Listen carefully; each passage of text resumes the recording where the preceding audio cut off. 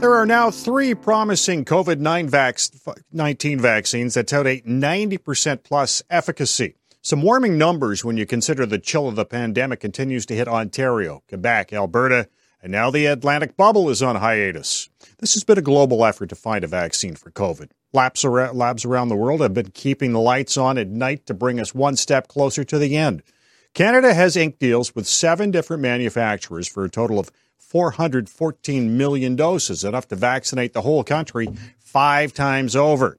Now, when we did the podcast, only the Pfizer vaccine was known, but with the other 2, the unpublished.vote question can refer to the others. If a vaccine is safe and effective, according to Health Canada, how soon do you feel it will be available to the public?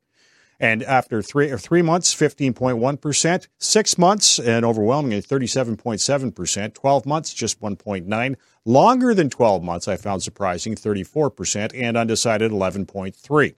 Now, however you're watching and listening to our show, whether through our social media channels on Facebook, Twitter, and YouTube, or our podcast channels, iTunes, Google Play, Spotify, iHeartRadio, and more, I'd like to remind you can still cast your vote on this topic at unpublished.vote. And email your MP to tell them why. Now, when it comes to a safe and effective COVID vaccine, the discovery, testing, and approval are needed. But what are the distribution challenges of getting it to 38 million people? Manufacturing. Is there enough capacity to produce? And an interesting angle from a new Duke University report, which finds first world countries are hedging their bets on acquiring it. Now, joining us to discuss all this, I am pleased to be joined by Ian Colbert. He's Executive Director of the Canadian Public Health Agency. Elise Legault is the Policy and Advocacy Manager with ONE. And Dr. Jason Nickerson is the Humanitarian Affairs Advisor with Doctors Without Borders. And I want to thank all 3 of you for joining us this evening. And let's talk about distribution first. And Ian, this will be the largest public health effort. Is Canada ready for this? No, it's quite simply we're not. No. Depending on which vaccine we're talking about, the Pfizer and Moderna products both have to be stored at minus 70 degrees Celsius, and we do not have a supply chain that will support that. The AstraZeneca product is something that's more in line with the seasonal influenza vaccine. It can be stored at from 2 to 8 degrees Celsius, so your traditional refrigerators will take care of that. But as far as the size and scope of manufacturing and distribution to actually inoculation sites of how many vaccinations locations we're going to have, it is unparalleled in Canadian history. So we have a lot of work to do in the coming months. And you know, Elise, I imagine one challenge for Canada in getting this distributed across the country is obviously geography is a challenge considering the size of the country, coast to coast, and then of course up to the coast towards the Arctic. What kind of a challenge will this be for Canada's Indigenous people?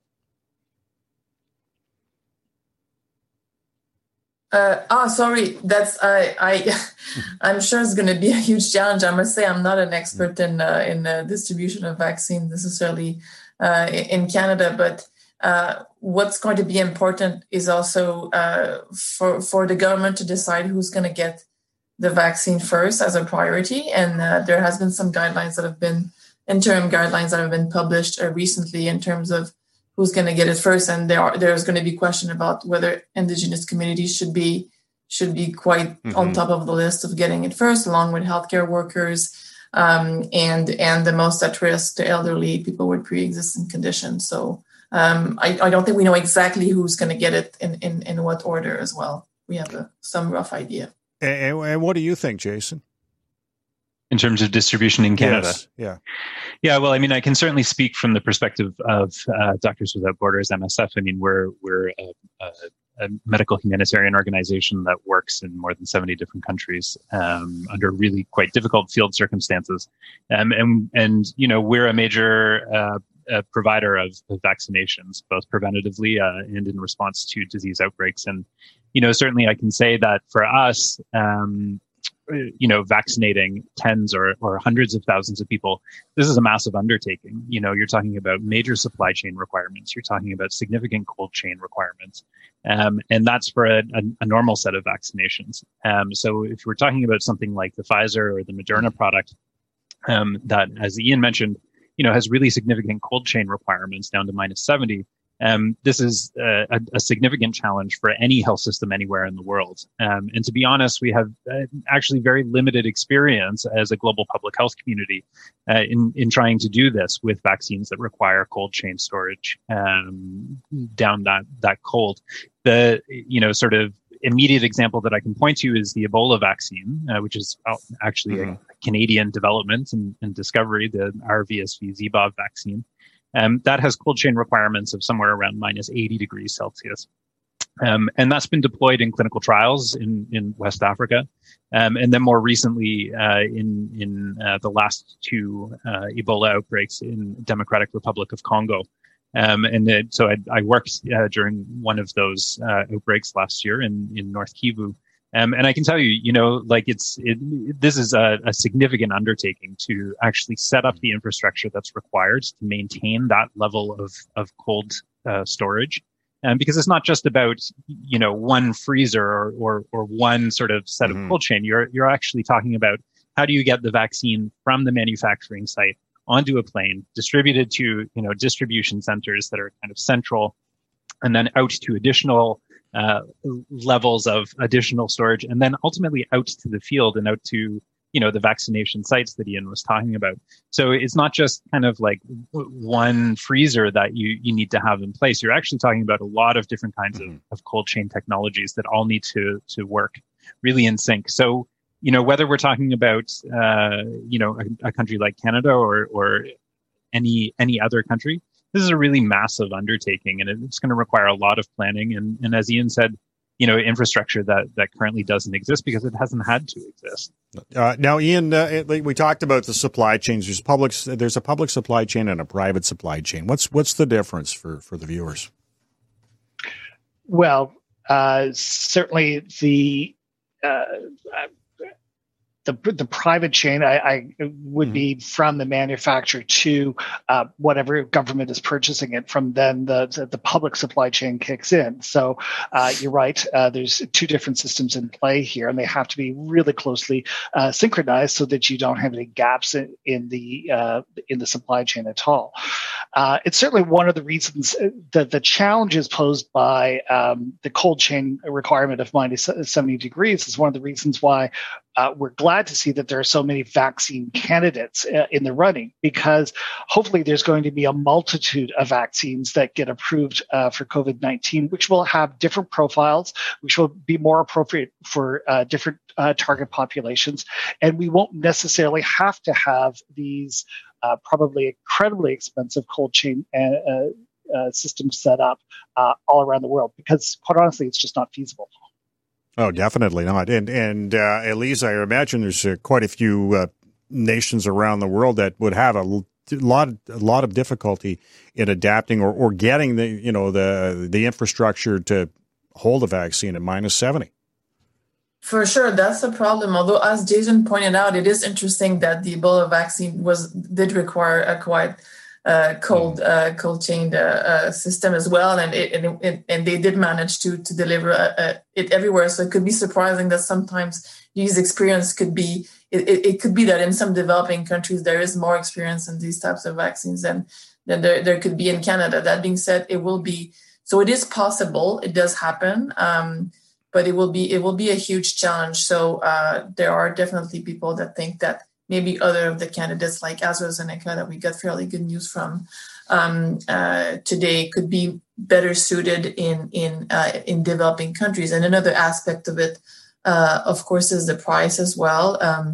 Both Moderna, I think, is the most expensive of the lot. I don't know the price by heart, but I think it's maybe between $35 and $50 a dose or something. Jason, you would know that, but AstraZeneca at least is as promised to sell it around $3 a dose, at least in developing countries. They're selling it at cost. So that makes a huge difference in which vaccine is most appropriate in different circumstances as well. So $3 is the cost, but in third world, that's what they get. But and I think Jason, that's where we're talking about here is you're going to charge a first world country $35 or $50 for a shot when you're charging third world country. to me, I don't see. Is there not a lot of government investment in here to start these research and development to get there? And why would those who are doing that getting hammered just as bad? Yeah, I mean, there's been a tremendous amount of public funding that's gone into the development of COVID vaccines, as well as COVID therapeutics, diagnostic tests, even new models of ventilators that have been scaled up relatively quickly. I mean, I think that this is, in many ways, an unprecedented public investment of funding in a very small amount of time towards one very particular disease, and I would say, wholly appropriate as well. I mean, this is one of the roles that government should be playing in responding to infectious diseases and health concerns in general. I think we need, in fact, more of this investment earlier on, so that we're investing in this capacity and investing in the kinds of vaccines and other health technologies that we need to be able to prepare so that we can scale up for future pandemics, because there will be more.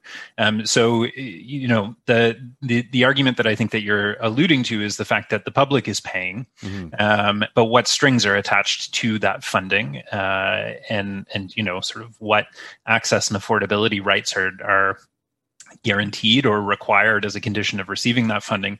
And the answer is none. Really, as a rule, most governments provide this kind of funding with no strings attached, and that's true of the Canadian government as well. And that's a model that perhaps in earlier days, maybe it made sense. It was sort of stimulating investment and needed research and development, and this is the vehicle for getting there. The reality is, we live in a world where medicines cost hundreds of thousands of dollars per patient per year now, and many of those originate with public funding. And I think it's quite unfair for us to simply have that money go out the door without these kinds of conditions being attached. And we have faced many challenges over many, many decades now in being able to access medicines that our patients need, simply because they're unaffordable. And today, in COVID times, where governments are opening up tremendous amounts of funding to develop the technologies that we need, it really doesn't make any sense for that funding to go out and to potentially fund significant portions of this development or the manufacturing scale up without some sort of expectation of fair pricing, or that these technologies would be made accessible for people in lower income countries to be able to access.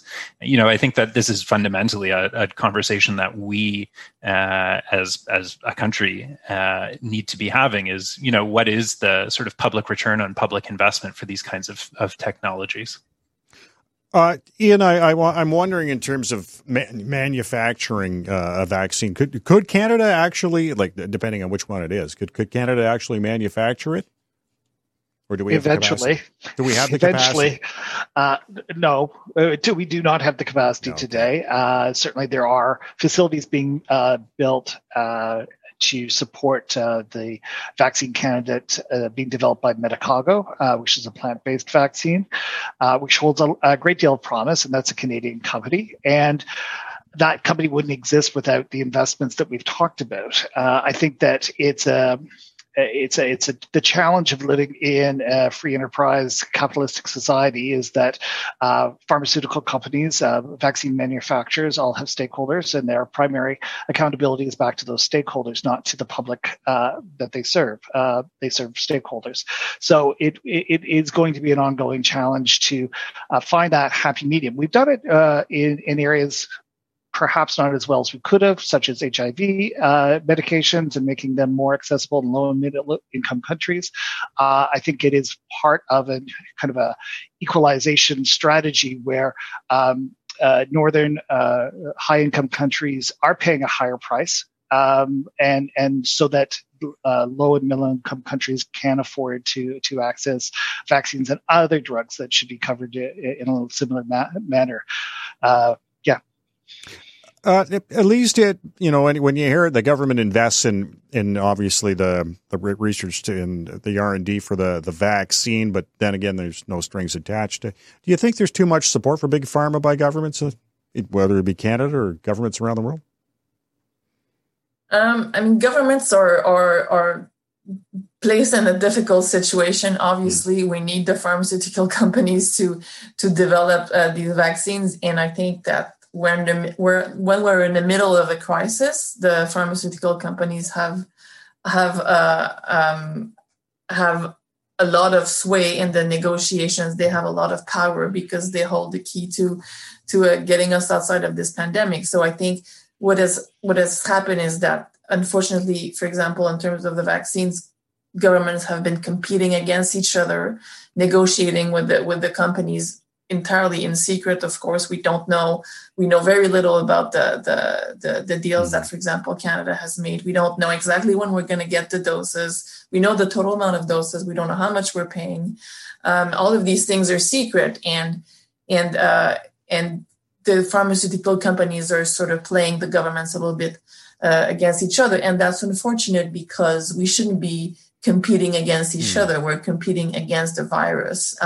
So a much more a concerted, coordinated effort would be suitable. And what's good this time around, there is an initiative called COVAX, which is where countries got together with like major global health organizations that sort of said, let's do this together, let's negotiate as a bloc, and let's support a vast portfolio of candidates, and then distribute them equitably and in the most effective way to end the pandemic. But so that's positive. This has happened. It's supported by more than 180 countries, including Canada. But unfortunately, at the same time, in parallel to this, countries have also struck their bilateral deals, and they also entered into that race to who's going to get the most deals. And quite surprisingly, I would say Canada did quite well. We have a lot of vaccine options. We have the most per capita in the world, as you were saying, 10 potential doses per person. Of course, they're not all necessarily going to work out. But it's unfortunate that it's a competition like that. And I do think that it gives more power to pharmaceutical companies, that if government just got together and said, hey, you're negotiating with all of us, rather than playing each other off. What do you think about that, Jason? Well, there's a lot to say. Maybe just to try and bring a few of these threads together. Coming back to one of the things that Ian said earlier, which is that there's a number of different vaccine candidates that are being developed right now. Right, we're talking about the three that have reported results via press release. We haven't actually seen the final studies and the data, but if we take the press releases at their word, then it certainly sounds like we've got three highly effective, quite promising vaccines. But as we're talking about some of these considerations of cold chain requirements and dosing regimens and that sort of thing, I think that this really gets at the heart for us of why it's so important that we have this kind of large scale investment from governments, but also the private sector, because clearly they've invested as well in these kinds of technologies, because not all vaccines are going to be the right vaccine for all age demographics, or for adapted for use in all different contexts and so on. There's many things that I think we're going to learn about how these vaccines work, what they actually do, what kinds of illnesses they prevent. Does that stop someone from getting infected and then transmitting the virus onto somebody else, or does it, or does it reduce the severity of the illness? There's a lot of things that we still don't know yet. We're very early on into this. But certainly, one of the reasons that we need this kind of investment is so that we have a lot of tools that are in the toolbox. And for an organization like ours that vaccinates populations in very difficult field circumstances, having a vaccine that's heat stable and thermostable is incredibly important, because we often need to transport things a long distance to reach the populations that we work with and the communities that we work with. So, I don't think that we can take our foot off the gas pedal yet. I think it's incredibly important that we don't, because we actually need a plurality of options, because they're all going to do slightly different things, and that's going to be really important. So, coming back to the vaccine options that Canada has secured for itself, as we've said a few times now, we're talking about somewhere north of 400 million doses for a population of 38 million people.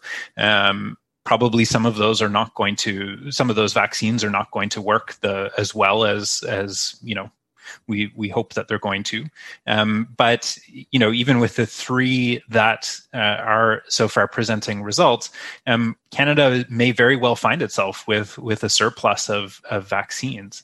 And so then the question becomes simply one of basic math of, if we have more than enough doses to vaccinate 38 million people, what's going to happen to those doses? There's really only, I would say, one correct answer to that question, which is that they should be given to countries that do not have enough doses. I think that this is, surely nobody can disagree with the idea that we shouldn't be hoarding doses of a vaccine that are in high demand and short supply around the world. And so I think that this is a conversation that we need to be having in Canada right now is, if we end up with a surplus, which it looks like, potentially we might or very well will, what's going to happen to those doses? We shouldn't sit on them.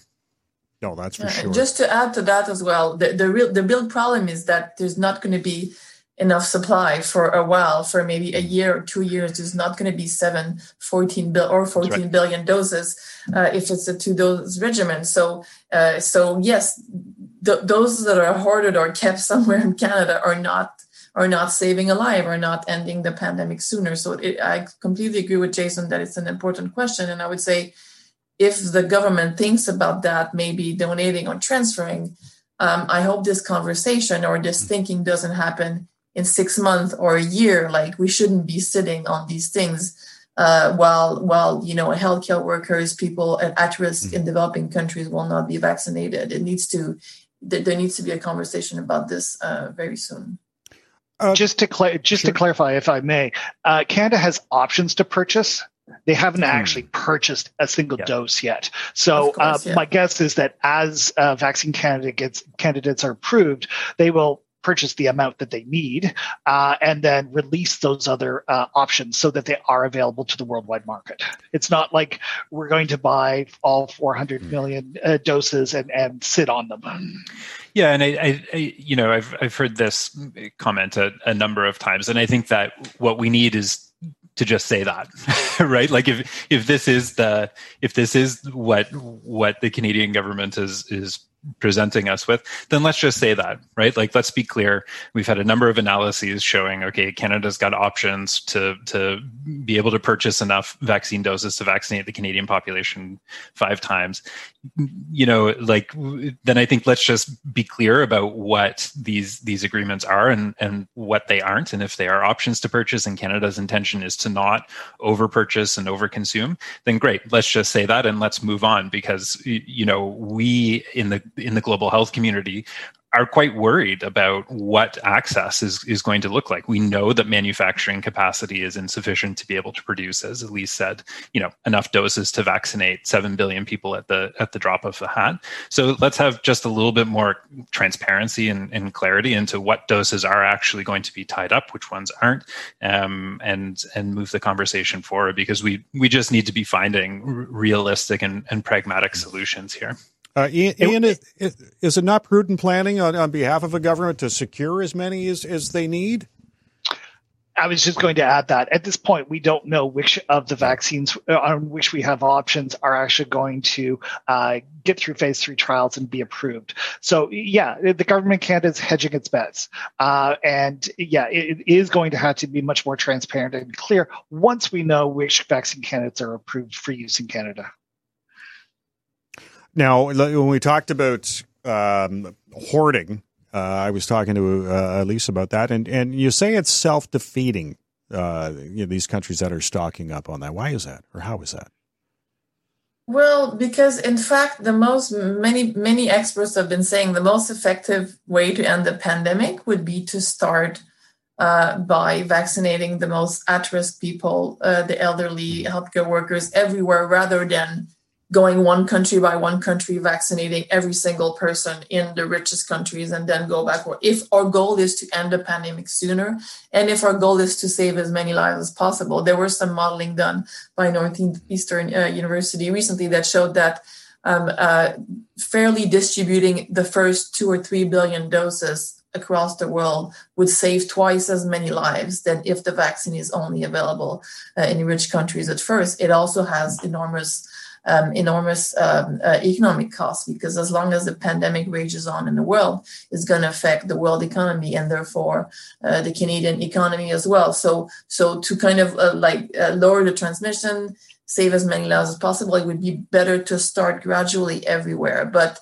that's probably not what's going to happen now that rich countries, including Canada, have hedged their bets and got a lot of contracts. And of course, it's a delicate position that the government is in. Let's not be naive about it. Like, of course, the Canadian government wants to vaccinate all Canadians as quick as possible. Like, that's completely understandable. That's their first goal. But what we're trying to say is, let's not forget the rest of the world, and let's make sure that the most at risk can start getting vaccinated like in a few months, not 2 years from now, everywhere in the world. I think ultimately everyone will benefit. So a lot more investments are needed as well. Canada has invested in the COVAX facility for lower income countries, but much more money will be needed. So we're going to need more investments soon, and we're going to benefit from it ultimately. And Jason, regarding COVAX, we've got a number of notables that are absent from the table there, the U.S., Russia, and China. What kind of concern does that have for you? Well, I mean, look, this is a number of people have used different analogies, but we're effectively building the airplane as it's flying. So, yeah, I mean, absolutely, these are notable countries to have absent, but there's also a large number of countries who are participating, and so there's a number of concerns, I would say, about COVAX, and maybe concerns isn't the right word, but certainly the devil is in the details with these kinds of major global health initiatives. But I don't think that we should lose sight of the fact that this is a really phenomenal undertaking. I mean, we're fundamentally talking about probably the largest global health procurement initiative for a single medical product that's ever been attempted, and to do that in a way that's guided by an equitable access framework, and to put equitable and access and affordability at the center of this initiative that's only a few months old. I mean, this is a really tremendous undertaking, to be honest. And so, I think that it's important that we're vigilant, and it's important that we ask difficult questions about how COVAX is going to be designed and how it's going to roll things out, because we have seen with previous what are called advanced market commitments, there's only been one. It was for a pneumococcal conjugate vaccine about a decade ago. We saw that there were some important oversights in that mechanism. So, for example, there was no humanitarian access mechanism, meaning that when MSF and other humanitarian organizations were needed to purchase pneumonia vaccines directly from the manufacturers, we weren't able to get the lowest global price, which now is about $3.10. And in fact, we're charged over $60 per dose, which was sort of the going market rate price.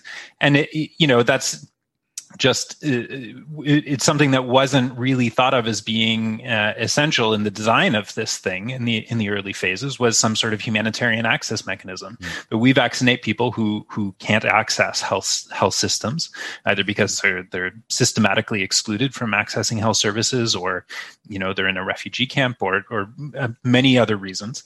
And so these are the kinds of things that we and others in the global health community are learning from, and are questioning, and are making sure are gaps that are going to be addressed and that are closed. So, I think that there's a lot of really important initiatives and a lot of important things that we have learned about global health and fair access to medicines and vaccines over many decades.